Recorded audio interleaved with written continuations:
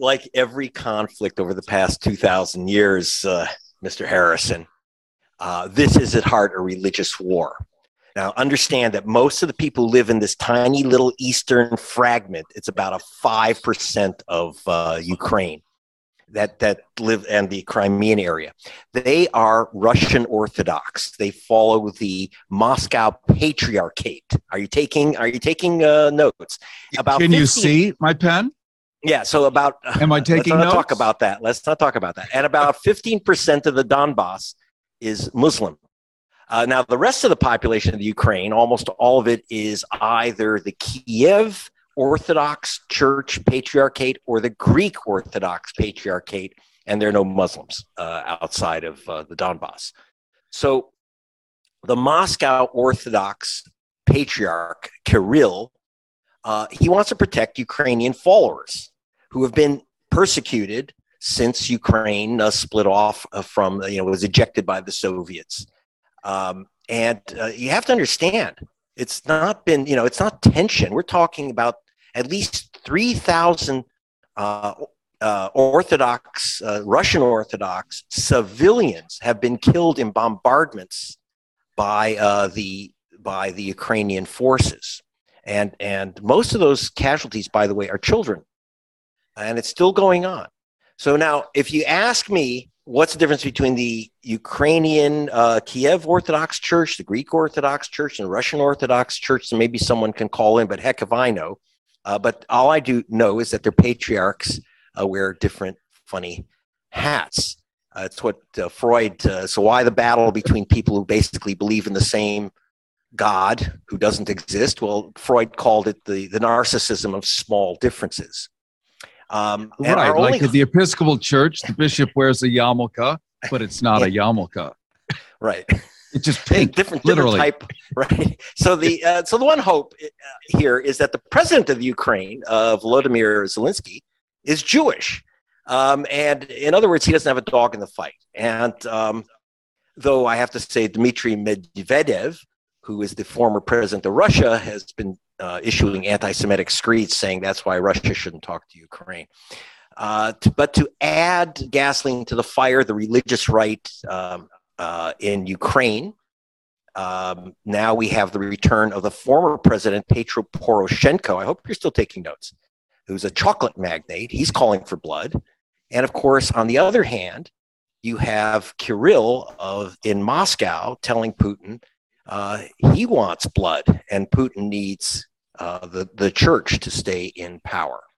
So second question, Greg Palast, is the Donbass that you mentioned earlier, the Crimea region, Russian or Ukraine? Okay, before people jump at me, I don't have a dog in the fight either, but I do have some in-laws there in the Donbass. As far as they're concerned, they're Russians. You do have a dog in the fight.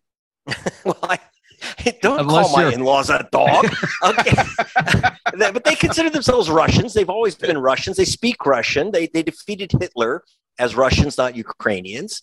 And you have to understand that Ukraine and Eastern the Eastern segment of, not Ukraine, but the Crimea and the Eastern segment of Ukraine were part of Russia for 2 centuries, 1783 to 1954. And what happened in 54 is that Nikita Khrushchev took power after Stalin died, and he was in a fight with a Politburo, the prime minister, Georgy Melenkov.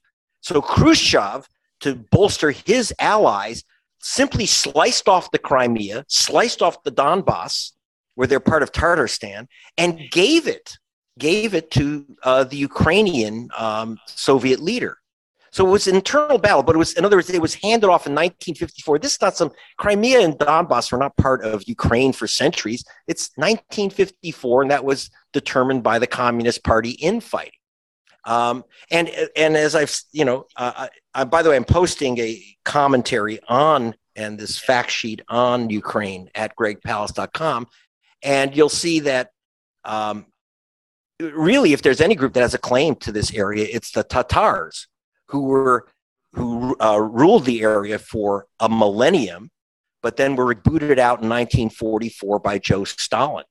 So what's the Russian beef with Ukraine now? Clearly, It's more than beef. It's the whole cow. It's the cow. So understand. So that they're killing Russians and Russian identified people in the East, the Ukrainians, and it goes back to 2010 when the Ukrainians actually elected a guy from the Donbass area, Viktor Yanukovych. He started out very friendly to the West. The West refused to give Ukraine any financial help. Putin offered help, so he became pro-Russian. And even though the U.S. Said that the election was fair, he was challenged by the loser Yulia Tymoshenko, who's kind of this ultra-right, ultra-religious Ukrainian nationalist. Yanukovych won re-election in 2014, but the nationalists, that is the people in power now, wouldn't accept the results. So they seized the capital. Now, does this sound familiar? It's like the January 6th uprising. The difference is that the January 6th uprising here in America did not overturn the election, but in 2014, the insurrection did overturn the election. It was known as the Maidan uprising, and it did succeed in overthrowing the government. And then there was a massive attack on the Russian ethnics and the Russian speakers of the East. At that point, now I have to say that the Russian speakers of the East were not exactly nonviolent. They formed a vicious separatist movement, fighting back against the Kiev forces. So again, you have this religious war for the most part, and of course, Russia, the people of Crimea, whether we like it or not, voted to join Russia because they're Russians. Most of them, in fact, Crimea is basically a retirement home for the Russian Navy. Why the threat of war, and why now from Russia? Okay, so in 2015, like a year after the right wing seized control of the government in Ukraine, in 2015, there was an agreement signed to end the violence, signed by the separatists, signed by the Ukraine government, signed by France, Germany, accepted by Russia, which said, okay, Russia, which had gone in to protect the Russian ethnics in the Donbass, removed all its troops and tanks, and there was a ceasefire and an agreement to give this region, the Donbass, some autonomy, protect the Donbass Russian ethnics. And but the Ukrainian government simply never implemented the agreement for autonomy, and never really. On one hand, they claim the Donbass, but they still attack the people of Donbass. It's like they don't get to vote in the elections. In addition, though, on the other hand, the Russian ethnics, the Orthodox of the basically, again, they're part of the Moscow Patriarchate. So it's a religious war going on here.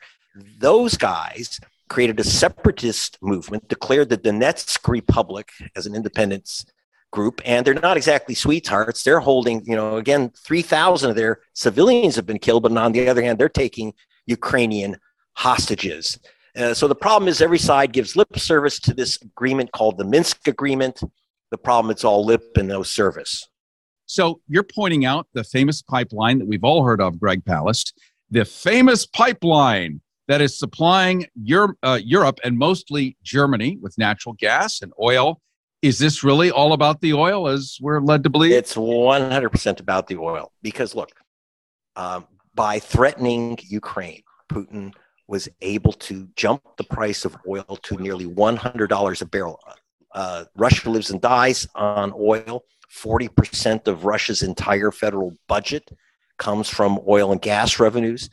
And now Russia is flush, and they don't have to invade anyone. They just have to move some tanks around, and suddenly they're making about $500 million clear every day while the conflict goes on.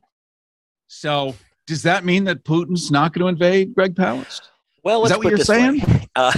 The threat of invasion is much more valuable than the actual invasion from his point of view, from Russia's point of view, because it keeps up the price of oil.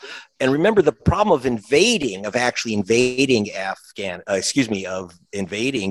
all of Ukraine is that it will give those Russians that Afghan feeling. Remember, the Soviet Union fell apart because of its invasion of Afghanistan in '79. You start bringing back those body bags, it's just like Vietnam.